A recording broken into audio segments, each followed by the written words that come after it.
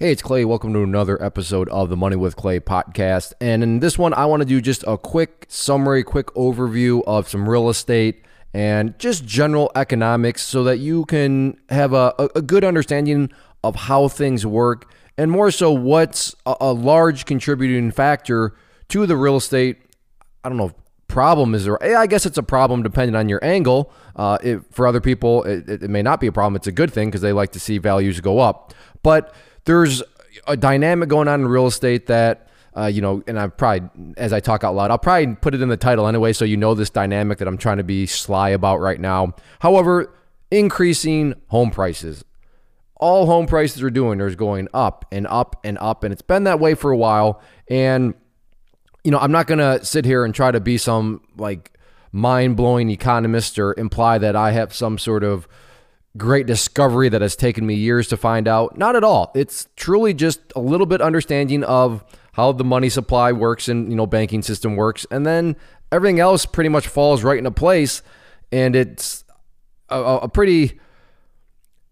it's not a self-fulfilling prophecy. It's just an animal that compounds on itself in a negative type of way. So what do I mean? Well, you have supply and demand, right? You have people that might want a product. In this situation, if somebody wants something, that would be the demand, and whatever the something is they want, that would be the supply, right? So in a real estate example, we have people want houses. So when people want houses, and a lot of people want houses, house prices will go up, right? Just basic economics. But the problem right now is twofold. One is there's not that many houses out there. So in other words, the supply is low, yet there's still good demand. So if there's low supply, but still a lot of people want it, what is that going to do to prices? They're going to go up, right? They're going to go up even more. But the question becomes, where is a lot of this demand coming from? Well, it's coming from the same source, and the same source is creating the problem on two fronts, and that is interest rates, or in other words, the government, more specifically the Federal Reserve, where they are manipulating things. And I'm not going to go down the rabbit hole of manipulation. That's probably a 2-hour podcast in and of itself. But they are manipulating things. They are, moving things around so that interest rates are very low.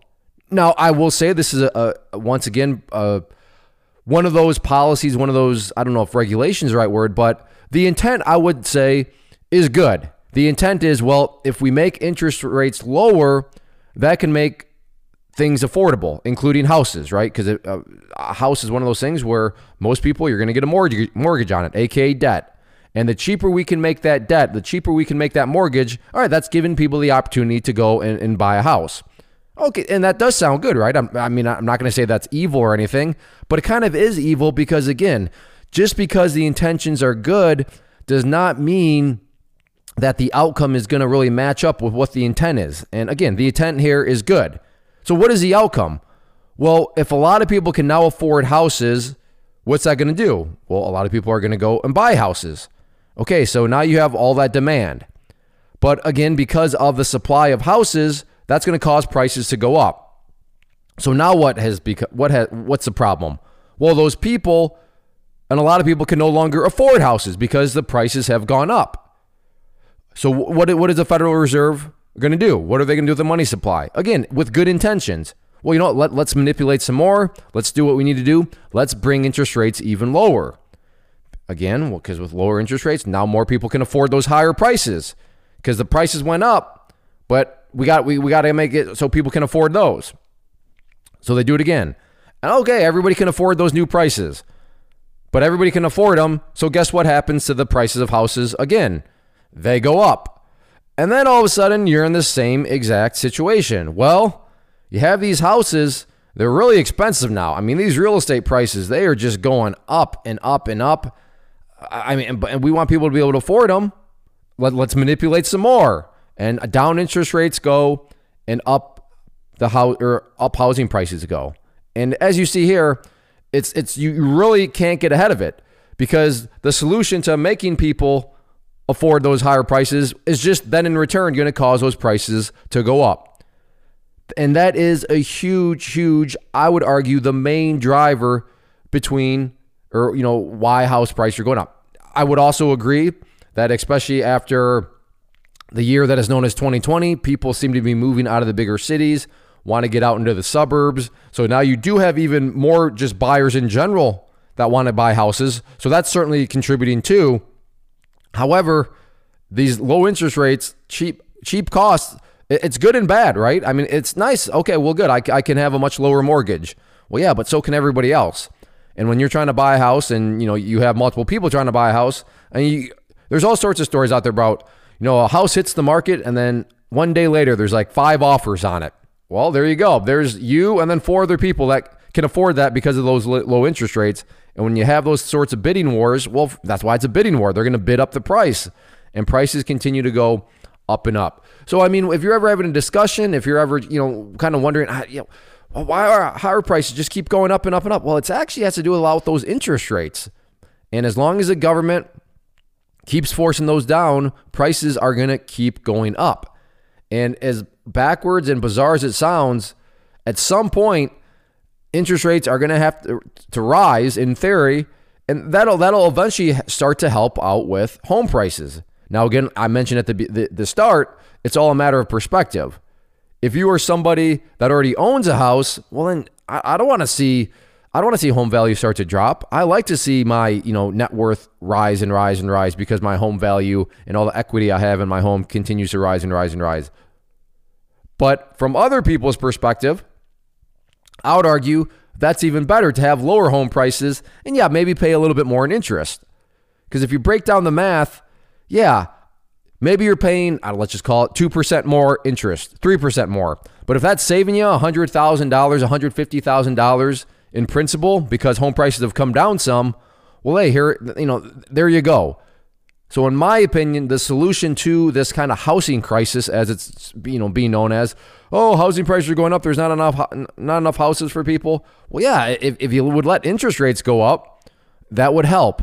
But, and again, that would be a whole other podcast. There's a slew of problems theoretically that would come from there because at the end of the day, all the government wants is stimulus, right? Is economic activity, consumption. Yeah, who really cares about savings or anything like that? We just want people to spend money. How can you get people to spend money? Well, you get them to go into debt. And how can you make people go into debt? Well, let's just make that debt as cheap as possible. And the housing is just one of those, collateral damage areas of it, because I can see that going, a house mortgage, that's one of the few areas I'm like, okay, I can see that as a debt. I mean, that's and plus, not to mention, it's a debt on, historically speaking, an appreciating asset, unlike a car, right? You're paying interest on a depreciating asset. So you pay interest for the privilege of watching your asset value go down. That kind of sounds like a nightmare. But at least with the house, that asset value is rising. But nonetheless, even though that is one of those suitable areas, it still is coming back around and just continuing to force prices up and up and up. So for me, I don't think house prices are going to be slowing down much at all as long as those interest rates remain where they're at. Until those interest rates start to come up, that's when housing prices will start to stabilize. And then and if those rates come up even more like they should, then you'll probably see a little bit of a pullback. You'll see some consolidation in those home prices, which I think would be a good thing just to kind of calm things down. Because as more and more people are leveraging up on debt and debt and debt, that can create a very dangerous situation. But that's my thoughts on it. That's a big driving factor of it. If you're interested in more, all you got to do is research the Federal Reserve. That'd be the Google search you'd want to start with. Learn about how, they are in charge of the monetary policy, and that'll give you a better idea of how all that works. But thanks for hanging out. I always enjoy talking some real estate. Nothing, earth-shattering here, but one of those kind of FYIs that if you ever want to speak, like I said, don't present yourself as like the economist in the room, but in order to kind of understand or at least just throw out, a legitimate, plausible comment, the Federal Reserve interest rates, that is definitely playing a large role in these home prices. And it's kind of, like I said, not a self-fulfilling prophecy, but just a situation where it compounds on itself in a negative type of way, even though the intent was good. So good old government intent being good, and then all of a sudden, a bunch of bad stuff circles out from it. But thanks for hanging out, everybody. Enjoy your weekends. Thank you so much for hanging out and listening. Before I go, I want to just make your attention to a few things. First off, if you enjoyed the show, then make sure to help us out in the iTunes, especially if you could leave us a rating. That goes a long way and just assists me in getting the word out there. And I genuinely would appreciate it. Second, if you find yourself either in debt or just feeling like your personal finances are kind of out of control or could be much more efficient, then I would encourage you to go to moneywithclay.com and check out the Slab Money Method. That is the course that I put together as a former process engineer that outlined every single step by step, with documentation, with forms to fill out, that'll put you on the path, the exact path I used to pay off $163,000 of debt and get myself to the point where not only am I debt free, but I am now able to build wealth and build wealth in an efficient manner. So if you're curious and interested in that, again, moneywithclay.com, and that is the Slab Money Method. And no, this is not all some massive sales pitch when I say that it works. It truly does, and I back that up with more than words. My action behind those words is that course comes with a 1-year money-back guarantee. So if you try it out and you're not making any progress, you're not seeing any progress, then I will refund you the cost of the course, which is very minimal to begin with. And then finally, make sure to check us out on social media, Facebook, Instagram. Just look up for Money with Clay and you will see us there. Again, thanks for hanging out. I'll see you back next episode.